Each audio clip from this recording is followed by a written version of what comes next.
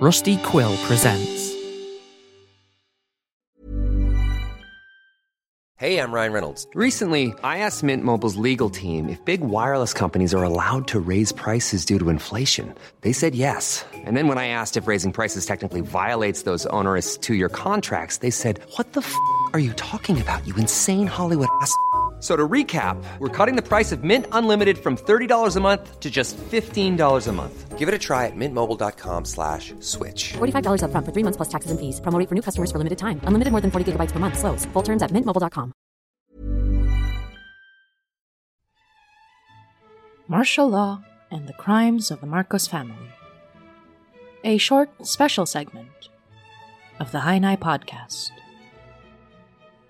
According to the Encyclopedia Britannica, Ferdinand Marcos was a Philippine lawyer and politician who established an authoritarian regime in the Philippines that came under criticism for corruption and its suppression of democratic processes. Marcos's later years in power were marred by rampant government corruption, economic stagnation, the steady widening of economic inequalities between the rich and the poor, and the steady growth of a communist guerrilla insurgency, active in the rural areas of the Philippines' innumerable islands. As previously mentioned, Marcos established an authoritarian regime, and according to Britannica, authoritarianism is the principle of blind submission to authority, as opposed to individual freedom of thought and action. In government, authoritarianism denotes any political system that concentrates power in the hands of a leader or small elite that is not constitutionally responsible to the body of the people. Authoritarian leaders often exercise power arbitrarily and without regard to existing bodies of law, and they usually cannot be replaced by citizens choosing freely among various competitors in elections. Remember, Marcos was an authoritarian leader, otherwise known as a dictator. And that was martial law and the crimes of the Marcos family. Now on to the podcast.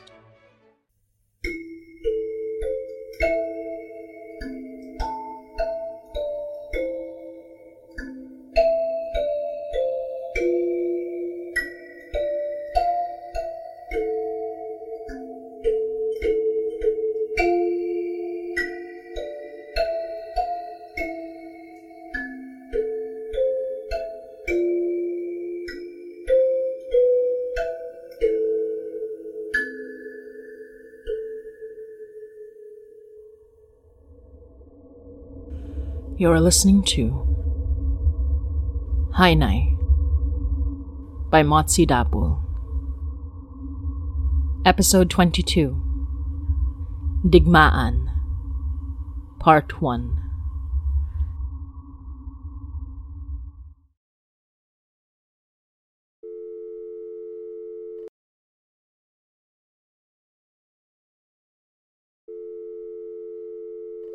Hello?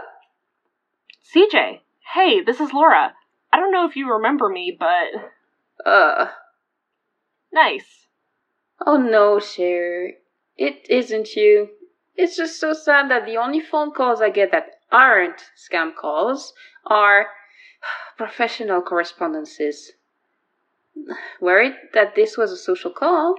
Oh, well, fair. I mean, I wanted to ask you about some stuff, but why not make it a social call? Lunch or something? If you're okay with that, I mean. Don't worry about it, my dear. I'm just being dramatic. Come see me at the museum. I can see you during my break. Really?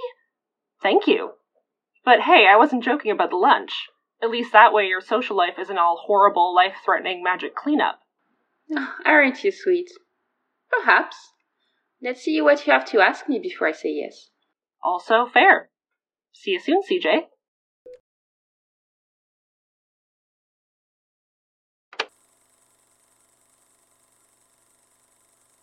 What a surprise! I didn't think I'd see you back here so soon. I assume the world's ending. Funny. I need information about the benefactor. And with all the trouble your little agreement has caused us so far, you owe us at least that much. Trouble? I can't imagine why. But no need to get dramatic. I'm on your side, remember? I'll tell you anything you need to know. Good, because we have absolutely nothing to go on about an elder who was some sort of puppet master, and we need to know what that has to do with the benefactor now. Puppet master, you said? Where did you hear about that? I have my sources. Now talk. Is your source another elder? No. Good. Come sit. Drink? I had to ask.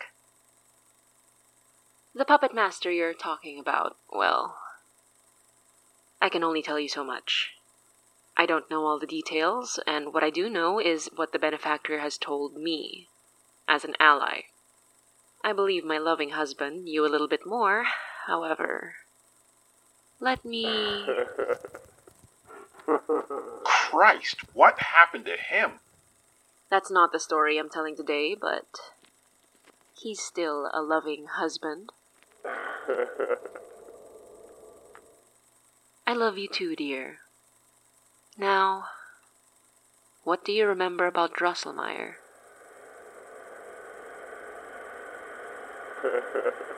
Oh, yes, Petter. Gruesome thing what happened to him. Care to share with the class? Patience, let him finish.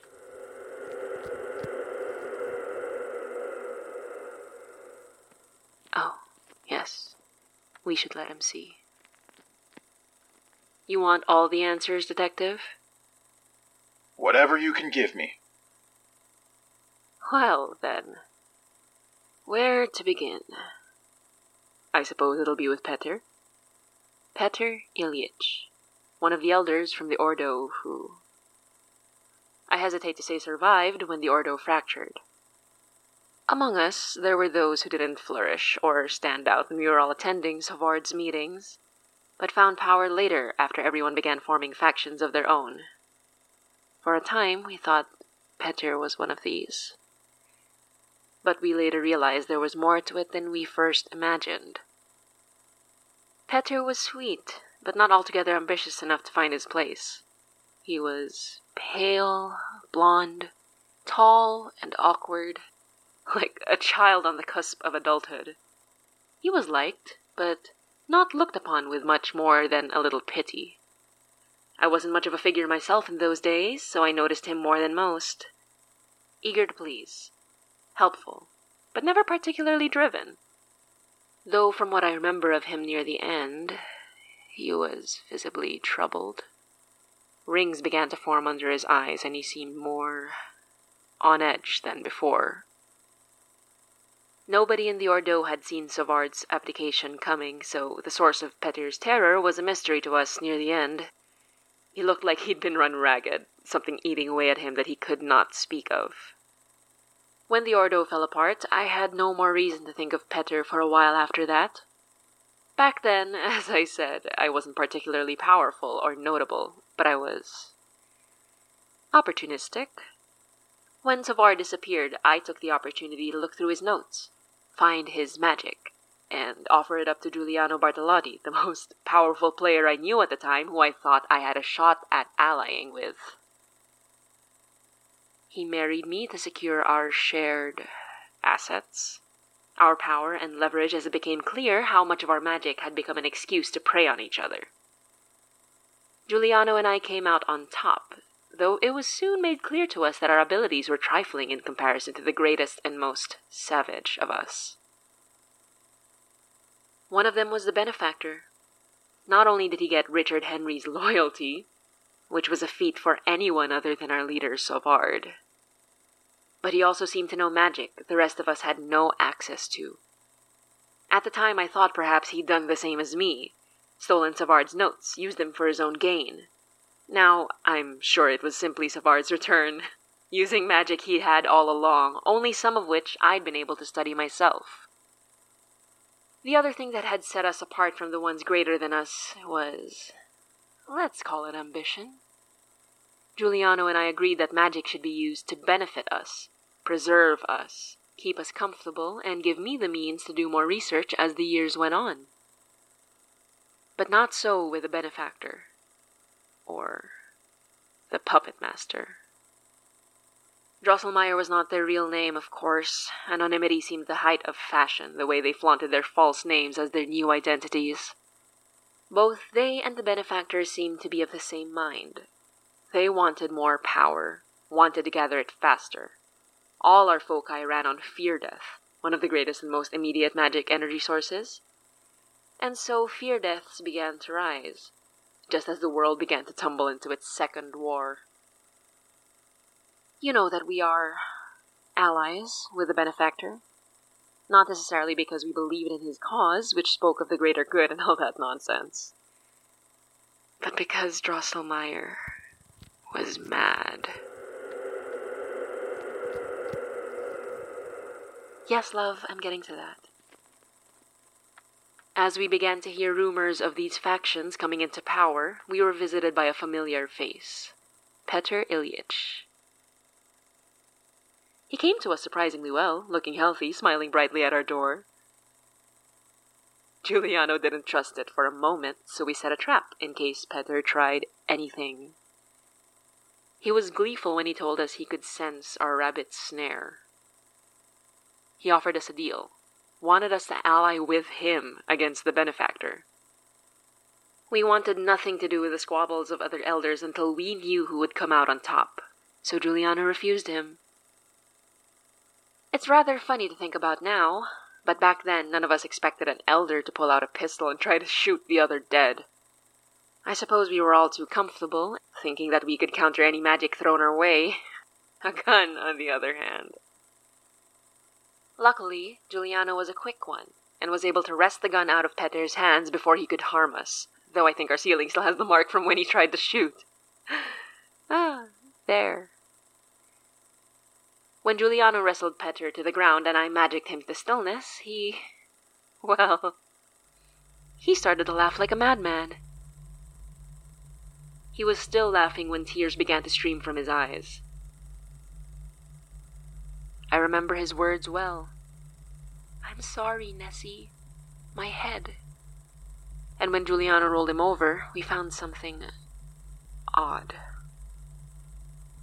Giuliano touched a strange bump raising the back of his skull, and he went limp, all the fight gone out of him. I remember my husband telling me he wasn't breathing. When I came over, Giuliano had raised a little of his lank blonde hair from the strange bump, and found that place, shaven, a perfect circle devoid of hair hidden underneath.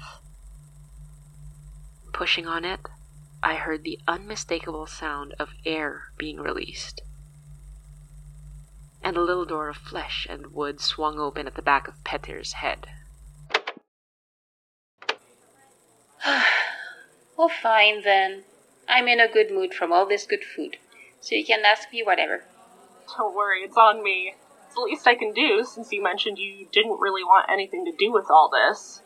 But you're still sticking your neck out for us anyway, so... Keep flattering me, please. Not that hard to do, honestly.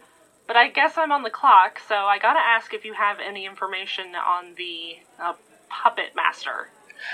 Who told you about this? Vanessa? I warned your detective friend it was a bad idea to get involved with her kind. No, and we're planning to ask her about it too. We actually heard about it from a gigantic wolf monster in the mountains. It tried to kill some of us because it thought we were elders, but once it cleared things up, turns out it was actually pretty nice. You encountered the Wahila and survived? Like I said, it seems like it only had beef with elders. It was pretty friendly with Mari once it realized she wasn't one of you. I mean of them. Putain, you're all insane. I'm going to die just by associating with you. Sorry, I guess. You're the last person in that group who should be apologizing. Thanks. So, Wahila? A white wolf of the north, unique for its tendency to decapitate hapless travelers? I believe the benefactor went hunting for one some years ago, and one of his companions had their heads eaten off. I don't know which, it's all hearsay. Maybe it never happened at all. No, it mentioned that. Eating an elder's head. It said something about the benefactor being its enemies, so that tracks.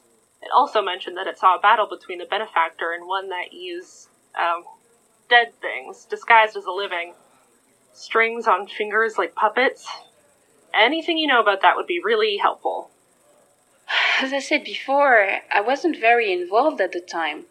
But I did still hear some things, especially because Vanessa Bartolotti felt entertained by the prospect of keeping me abreast of the situation, little rat. But yes, I knew of the puppet master. They were one of those who tried to approach me for help, or an alliance or something. Sent a letter to the place I had been staying at the time, which I burned before fleeing to Montreal for a few months. From what I understand, they had chosen to challenge the benefactor's rise to power, and was one of the few people who might actually have had the chance to stop him. Were you ever tempted to help this person? If it meant stopping the benefactor? Tempted, yes. But I was given a warning that I chose not to ignore. From Vanessa Bartolotti, if you'll believe it. For all that she allies with the benefactor now. Back then, she and Giuliano, her husband, were rather self-serving.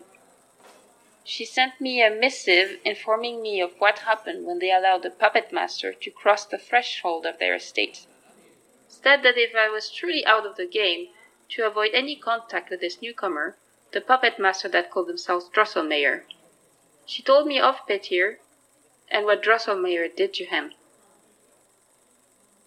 You see, Drosselmeyer was never an elder, not truly. They were not one of us. I had never met them in my time under Sauvage. Peter was perhaps the kindest, at least that I knew of.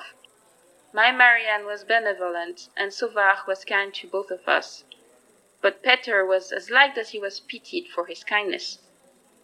And somehow Drosselmeyer, this strange puppet master, took advantage of the poor lad.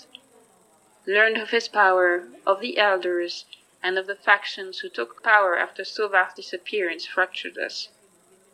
I think perhaps if Drosselmeyer had numbered among Sauvage's pawns, they would have been counted among his favorite few, the powerful of us.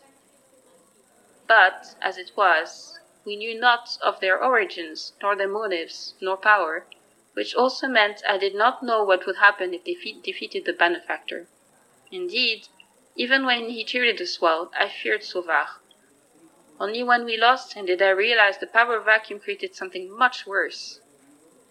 I feared what would happen if it turned out that my fear of the benefactor would be trifling compared to the puppet master. I do think that you'll find more answers with Vanessa than I. All I know is that Drosselmeyer was so feared that the benefactor sought other sources of power to defeat them. Creatures like the Wahila, though you saw how that went. Last I heard, he found something. A secret weapon that helped him win his war against Drosselmeyer. Last I heard, it wasn't something so much as it was someone.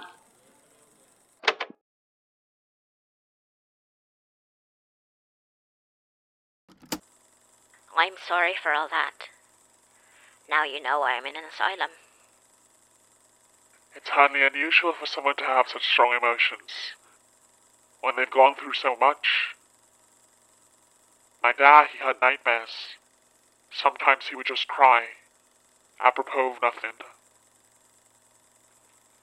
Then I'm not in terrible company. If you're ready, shall we proceed? Yes. I need to tell you.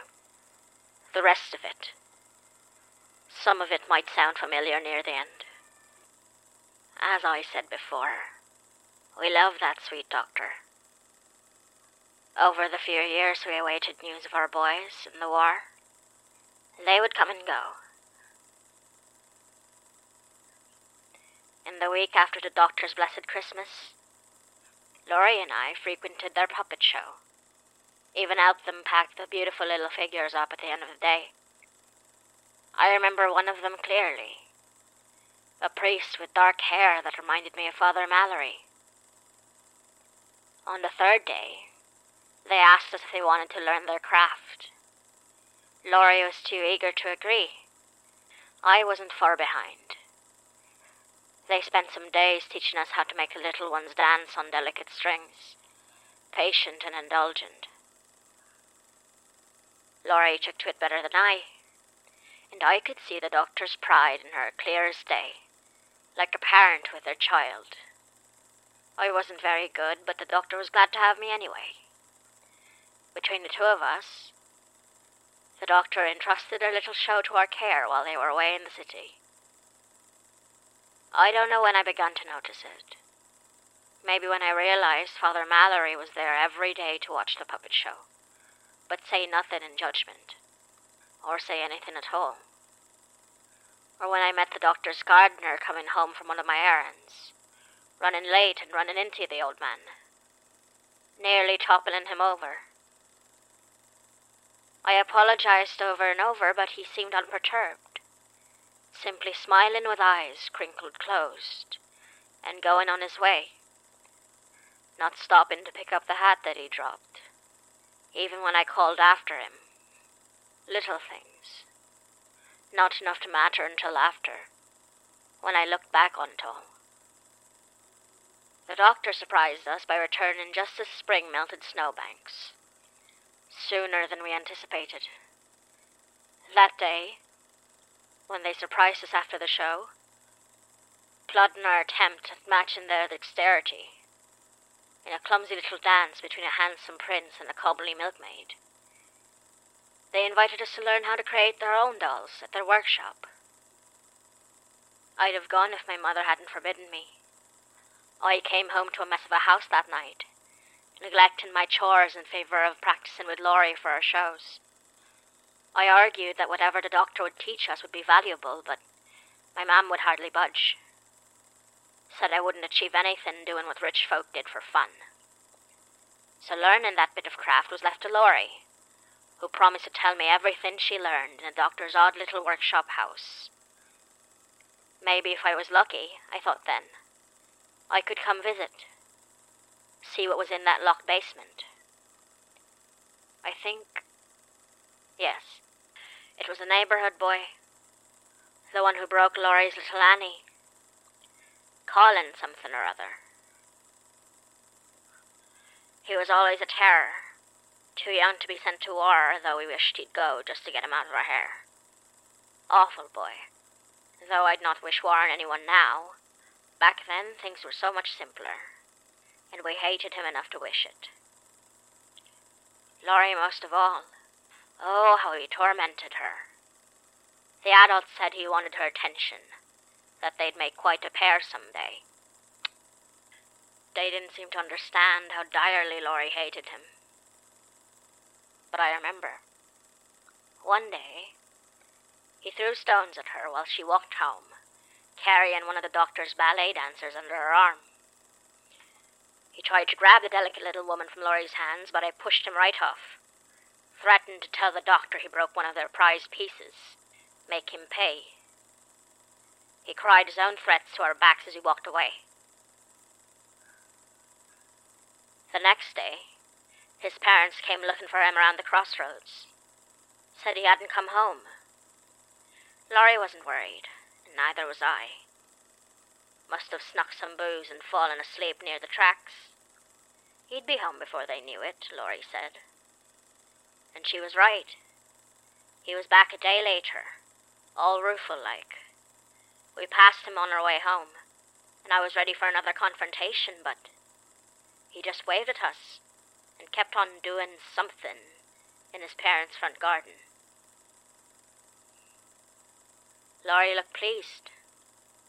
Even after the doctor departed Hyde, Laurie kept going to their home, claimed she was assigned upkeep while they were away. There were no puppet shows for the time being. I started to see less and less of Laurie, but being that I was the only one in the house apart from my parents, what with my older brother gone away, I was too busy tending to their affairs to really notice. We'd both started to grow up, one way or another. I'd walk home alone from the crossroads most days, arms weighed down by groceries, and past Colin's house, where he'd wave from his garden and never say a word. When I finally found some time away from my responsibilities, I asked Laurie if I could come join her on errands to the doctor's house. I wondered at her parents allowing her such freedoms, and she laughed like it was the funniest thing in the world. We were both growing so quickly that it struck me, that laugh. The look of her. So beautiful. A woman where I was still an awkward child. She spoke like an adult, too. Indulgent, but almost condescending. Said I couldn't come back to the doctor's house, not while they were away. When I tried to argue, she soothed me with gentle fingers along one cheek and promised, in a hush, that I could come when preparations were complete. For what, I wondered. A surprise, Laurie said. Like the one from Christmas. A little bit of the doctor's magic, she said. To uplift the town of Hyde and all its people. She held my hands tight in her own, and I agreed. Promised not to ask again till the doctor came back. And near the end of summer, on the cusp of fall, they did.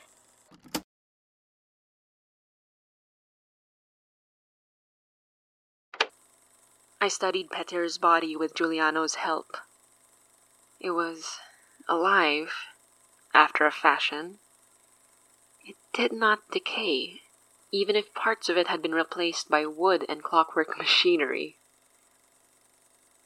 It seemed so alive. When we closed them all up, he sat up, looking as worried as we remembered from our time before Sauvard's departure.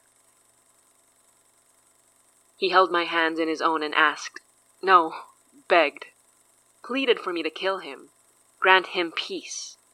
I promised him we would do as he asked, if only he could answer our questions. There was little he could reveal. Said he was acting as the puppet master's messenger, that he had delivered similar messages to the other elders. Some submitted, others.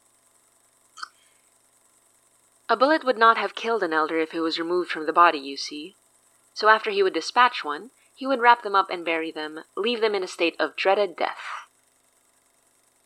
Our immortality is conditional, and the only reason Giuliano and I lasted for so long was that we watch each other's back as best as we can. The more we dug, the more we discovered. That Peter had met the elder and was enamored, told them secrets he should not have shared. They were a doctor, he said. A surgeon, even. They had, in passing, spoken of wanting to bring back loved ones, and so Peter told them of the Ordo's mastery over death. And from there, Peter would feed them piecemeal information he learned from the likes of the benefactor, Richard Henry and Marianne. He helped with their experiments, thinking it would earn him a place in Sauvard's inner circle. For all our power, Sauvard had yet to crack the code of bringing the dead back to life, not as mindless, moving meat like we do even today,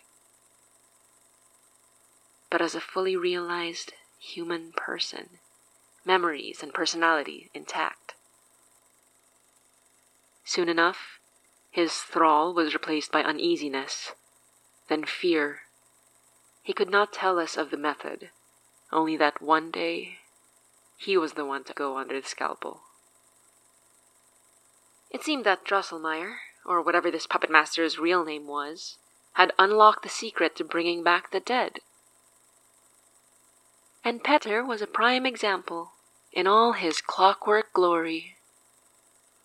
It was decided then, after we burned his body and threw the pieces into the hellmouth. We accepted the benefactor's offer of alliance against Drosselmeyer, and made our way to the battlefield.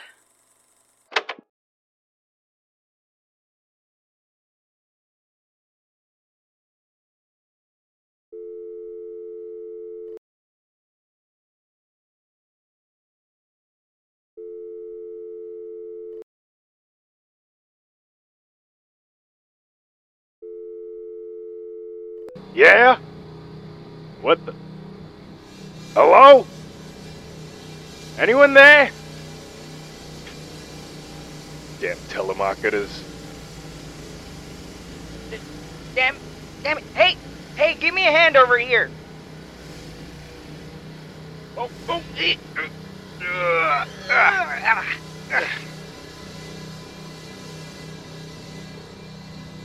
You good?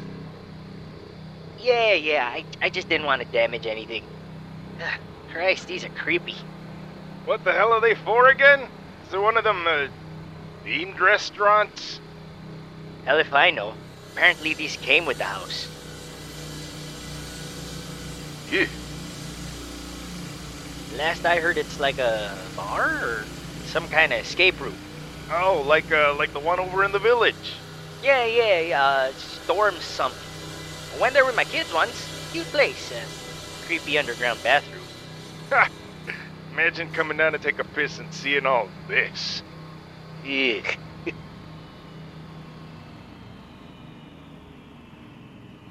Came with the house, you said?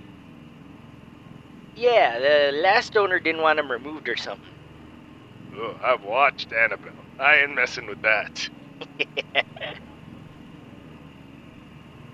Hey, Chuckles, you left your damn phone on. Ah, shit.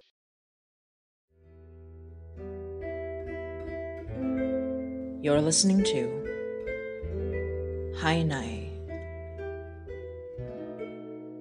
by Motsi Dapul.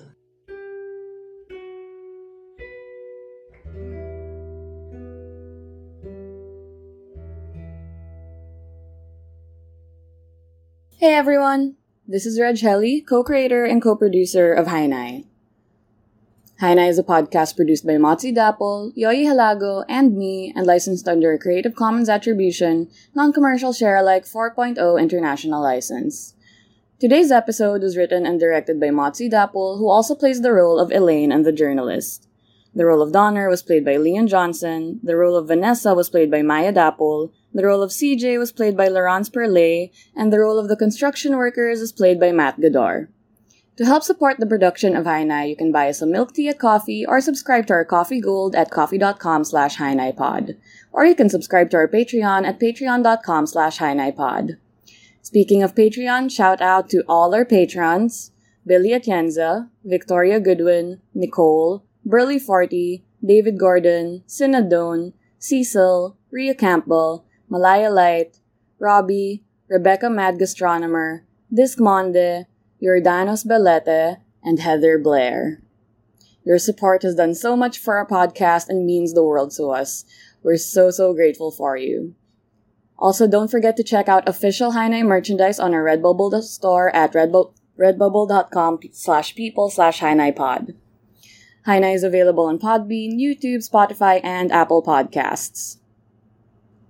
The next episode, Digmaan Part 2, will premiere next week, May 22, 9 p.m. EST or May 23, 9 a.m. PHT.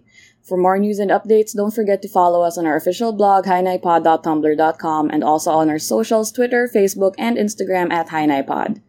Leave a rating and a review when you check us out, and with that, thank you, we love you, and hanggang sa muli. Hi, I'm Daniel, founder of Pretty Litter. Cats and cat owners deserve better than any old-fashioned litter. That's why I teamed up with scientists and veterinarians to create Pretty Litter. Its innovative crystal formula has superior odor control and weighs up to 80% less than clay litter. Pretty Litter even monitors health by changing colors to help detect early signs of potential illness. It's the world's smartest kitty litter. Go to prettylitter.com and use code ACAST for 20% off your first order and a free cat toy. Terms and conditions apply. See site for details. Planning for your next trip?